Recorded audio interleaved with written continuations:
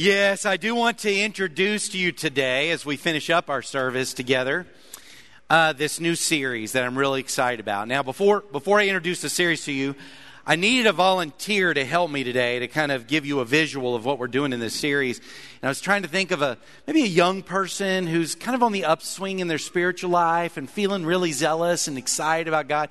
And someone popped to mind. And so I asked Sarah, if you'll come up, Sarah, give Sarah a hand. Make her feel comfortable. She was willing to do this for me. It's Sarah Hardigree. And she's going to help me this morning. So God wants you to come stand right over here. And I got it right? You're pretty excited about God right now, aren't you? Yes. Okay, good. She really is. She's starting a Bible study with a friend, and she's just really into it. So you love God with all your heart? Well, of course, yes. Yes, and you love Him because of what He's done for you, right? Yes. Okay.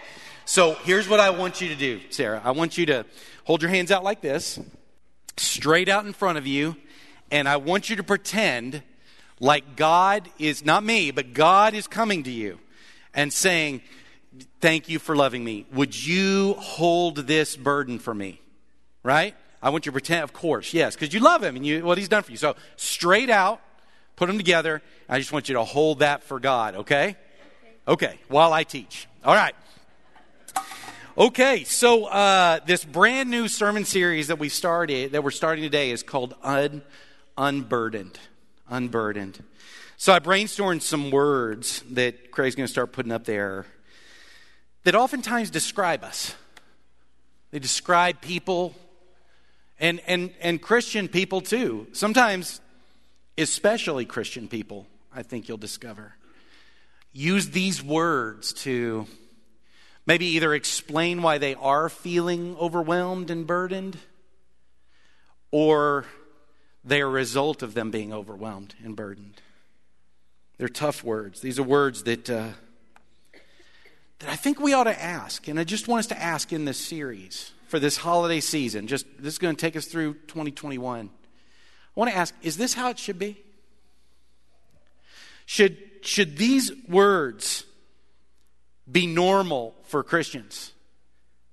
Now, I know it's normal to feel this way as a human being, and I know it's normal for us to experience these feelings on the one hand. And on the other hand, I know it's abnormal for Christians to, put on a mask and to be happy, happy, joy, joy all the time and pretend like they never experienced these. But on the norm,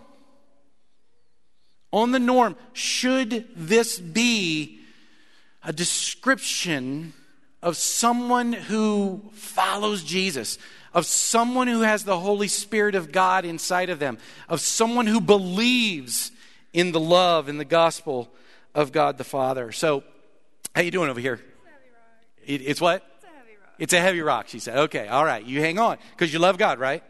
Okay, so you hold that right there. All right.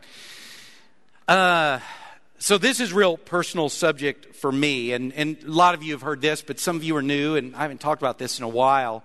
Part of my journey was when I was a young man, especially in college, I really was starting to learn how to, I wanted to, kind of where Sarah is now, I wanted to follow God, I wanted to love Him back.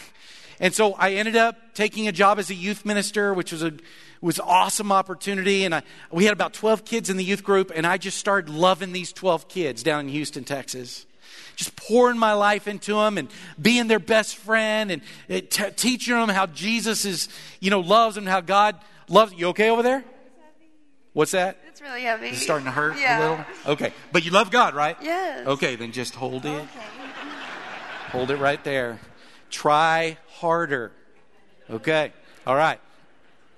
So I was doing that. I was pouring myself into these kids and just loving them, and people were telling me, Brian, you're gonna burn out. I was like, whatever. I mean, after my theme song, when I share this story, there's an old devotional song called "He Paid a Debt." It's about Jesus's, and I'd always, when I reflect back, it was like my theme song that I was operating on inwardly was, "He paid a debt He did not owe. I owe a debt I could not pay, but doggone it, I got to try." That was driving me after what I've got to try, right? Because of what He's done for me. And so I remember how God overwhelmed me with that false premise was He just kept doubling our youth group. We went from 12 to 25 to 50 to 80 to 120 to 160.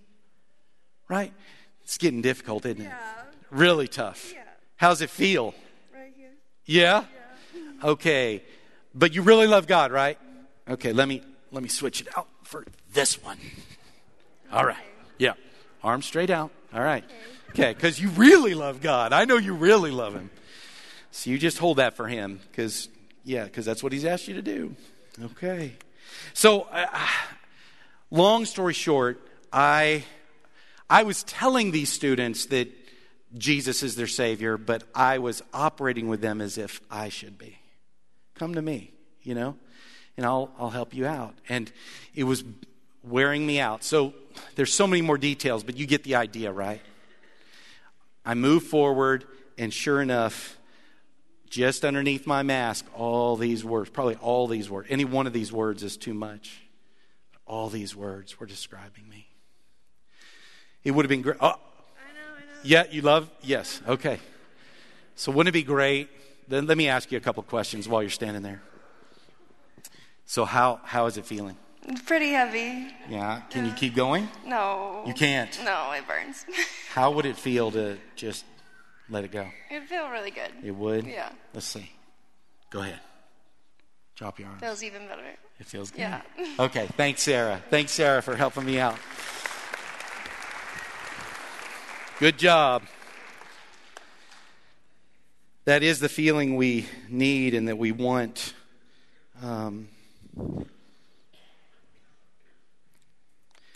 At the end, as I was doing youth ministry that way, and you've got your stories maybe, this one's mine, but I hope it connects with you. I ended up feeling all of these words. I was carrying these burdens. Now, it was out of my love and gratitude for God. That was the thing. I would look at the cross and after what he's done for me, surely. And when other people would confront me, I would just hide behind things of you're just not very committed. You're just not very grateful for what God's done for you. And I would just keep going. Where'd that come from? Let me just ask you. I had to ask it. Where did that come from? I grew up in the church. I got the message of Jesus, the message of the gospel, the messaging of the church. I grew up under that. Where did I get that? Because if another statement of Jesus, if I judge a tree by its fruit, and you can judge whether the tree is good or bad by the good or bad fruit, then my followership of Jesus was leading to this fruit. My love for God was leading to that fruit. Then, according to Jesus, the tree is bad. But I had to. Because of what he's done for me. I can't pay him back, but doggone it, I got to try. Because of what he's done for me. So pause. Whatever the answer to that question is of where that came from for me, this Christian kid growing up, wherever that comes from in modern Christianity, I found its equivalent in ancient Judaism as I was studying this verse that I'm going to introduce this series with. So the Jewish leaders, by the time of Jesus, they were bound by the law. They wanted to follow their Bible. That's the Old Testament. And it was made up of a bunch of rules that if you followed God, you would live by his holiness code and his purity code and his sacrificial system. And you would just do that because of how great God is. And that was normal and that was expected. And they worked really, really hard to keep up with the law of Moses, is what it was called. That's the Old Testament. They loved him and wanted to please him. So it's the same feeling I got in my Christianity they would have had from their Judaism. And to them, the demands of the law were a burden. That wasn't a bad word. They were a burden that you were supposed to care because you love God so much. And so even though they knew it was a burden, they wouldn't have said that in any kind of negative way. They would have said that as a measure of expectation, as words of positive, that we're devout, we're committed to God, and we're supposed to be. So I found this old rabbinical parable in my study of this verse that Barclay set me on to. And it was in the mouths of these rabbis, and they put this old parable in the mouth of a Bible character named Korah. So this is like Korah talking. But it captures just how binding and constricting and impossibly burdensome the law was. Even though they knew it was necessary, they still would honor in this story how burdensome it was. I want to read it to you and put the Bible verses on the screen that demanded these things. So there was a poor widow in my neighborhood who had 2 daughters in a field. When she began to plow, Moses said, now that means the law, the law of Moses said, "You must not plow with an ox and a donkey yoked together." When she began to sow, Moses said, "You must not sow your field with the mingled seed." When she began to reap and make stacks of corn, he said, "Take not the gleanings, the extra gleanings, or what you forget to pick up. Take not those, or the corners of your fields." She began to thresh, and he said, "Give me the heave offering and the thresh and the first and the second tithe." She accepted the ordinance and gave them all to him. What did the poor woman then do? She sold her field and bought 2 sheep to clothe herself from the fleece and to have profit from their young to clothe and feed her daughters. When they bore their young, Aaron came. Now this is the demands of the priesthood in this little parable. Aaron came and said, "Give me the firstborn." So she accepted the decision and gave them to him. When the shearing time came and she sheared them, Aaron came and said, "Give me the first fruit of the fleece." Then she thought, I cannot stand up against this man. I'll just slaughter the sheep and feed my daughters. Then Aaron came and said, "Give me the shoulder and the 2 cheeks and the maw." Then she said, "Even when I've killed them, I am not safe from you. Behold, they shall be devoted." Then Aaron said, "In that case, they belong entirely to me." And he took them and went away and left her weeping with her 2 daughters. Whew. You feel it? You feel that weight that she was under? That these rabbis who are exalting the law as necessary, but they are also honoring what seems to be impossible to keep up with. This story is a parable of the continuous demands that the law made upon the people in every activity, in every action in life. Not only was it a burden to them, it was a burden to keep up with it all. But since it was expected, again, they wouldn't have said it in negative terms. They would not have called these burdens in the negative sense. But Jesus came in, and a little bit later, from the verse we're going to be looking at in the end of Matthew, he did. He called it that. He took that thought and he made it scripture. He says they tie up heavy loads and put them on men's shoulders. And he said it in a way that was new, as if that's not right.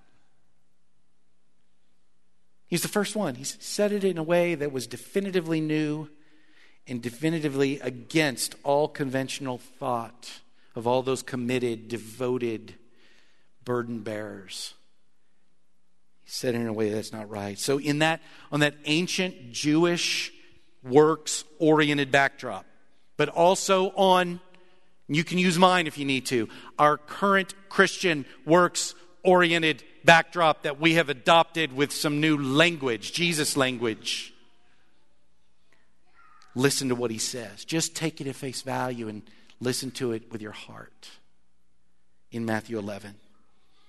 Come to me, all you who are exhausted and weighted down beneath your burdens,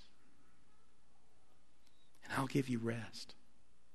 Take my yoke upon you and learn from me, for I am gentle and humble in heart, and you will find rest for your souls. For my yoke is easy, my burden is light.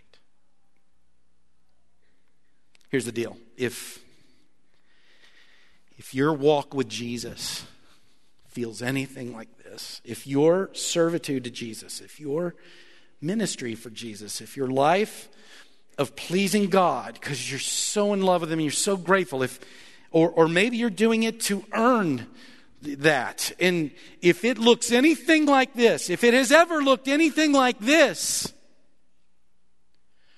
according to Jesus' great invitation, you got it wrong. And I can tell you how I did it, and I suspect it's how you did it, how your Christian walk became this. It's because you did what I told Sarah she had to do. Pretend God said. Pretend God said, you love me? Then carry this impossible to hold, this impossible to maintain burden. You've had to pretend that God said that. And it's a trap. It's a trap. Even if you were doing it out of love and gratitude and attempted love for others like I was as a young youth minister, I wasn't accepting His offer. And the horror in my story is I was telling the kids, the students, I was telling them that come to Jesus, the burden is light, but I was showing them my warped view of it. And remember what Jesus said? When a student is fully trained, they will be like their teacher. They won't listen to him. They'll be like him.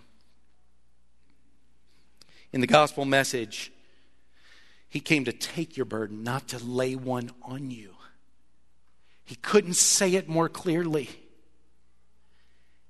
In the gospel message, if it is not full of rest and ease and lightness, then there is more for you to discover and consider.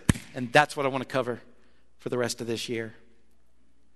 Part of my motivation for doing this series, to finish out this year, is this fall, we've been covering perhaps some heavy things. And the gospel, it can handle any of the heavy things that come in life. It can handle them, and when you really get into it, in a surprisingly refreshing way. But it can be heavy. And so I wanted us to focus on what is it about our gospel that is restful? What is it that is easy? What is it that brings lightness? What relieves us? That's what I want to look at. I want to ask our elders and our ministers to go ahead and move around the room as we finish up. And I want to tell you why I subtitled this The Great Invitation. So this verse in Matthew 11, y'all know we're a Great Commission, Great Commandment church. For many decades I've had that in as just epic statements of Jesus. The Great Commission is what we do, right? The Great Commandment, love God and love others, that's why we do it. But I found this verse, and when it jumped off the page a few years ago, I go, this should be monumental as well. I think it's the Great Invitation. Right? It's even before the other two, Matthew 11, Matthew 22, Matthew 28, And I looked it up online, and it's not original to me. There's a lot of people that have called it the Great Invitation. And that made me actually happy because it deserves that kind of prevalence. Because if this is not what you're experiencing and this is not what you're delivering to others in how you are and how you operate, then there is more of Jesus' gospel for you to receive. Supposed to be restful. Rather than be overwhelmed by the burdens of life, we are invited by Jesus to the greatness of God in a way that is restful and easy and light. So there's a verse that came to me last night, and I emailed it to myself that I wanted to finish with. It's got to be one of the most ironic verses in Scripture. It's in Hebrews chapter 4. You read that chapter, like the first 11 or 15 verses in there, you'll find the word rest like 20 times. Just in that's a great homework assignment. But there's one verse in there, verse 11, where it says you're supposed to make every effort. It talks about making every effort. And you know what it says to make every effort to do? It says make every effort, everyone, to enter His rest. It's so ironic. It says, yeah, you're supposed to have effort in this thing. If you want to exert yourself in effort, then you make every effort to enter His rest. Because it's from that place of restfulness that we can engage all those words that are normal, that are going to come. We don't have to pretend like they're not. We can authentically engage them from a restful place. A place with his yoke upon us, not the one we pretended God came to give us. You with me for this series? Do you need it like I do? We're going to celebrate that. So let's stand and let's thank God in this song and proclaim his greatness and be in awe of how easy and restful his yoke is. Let's sing.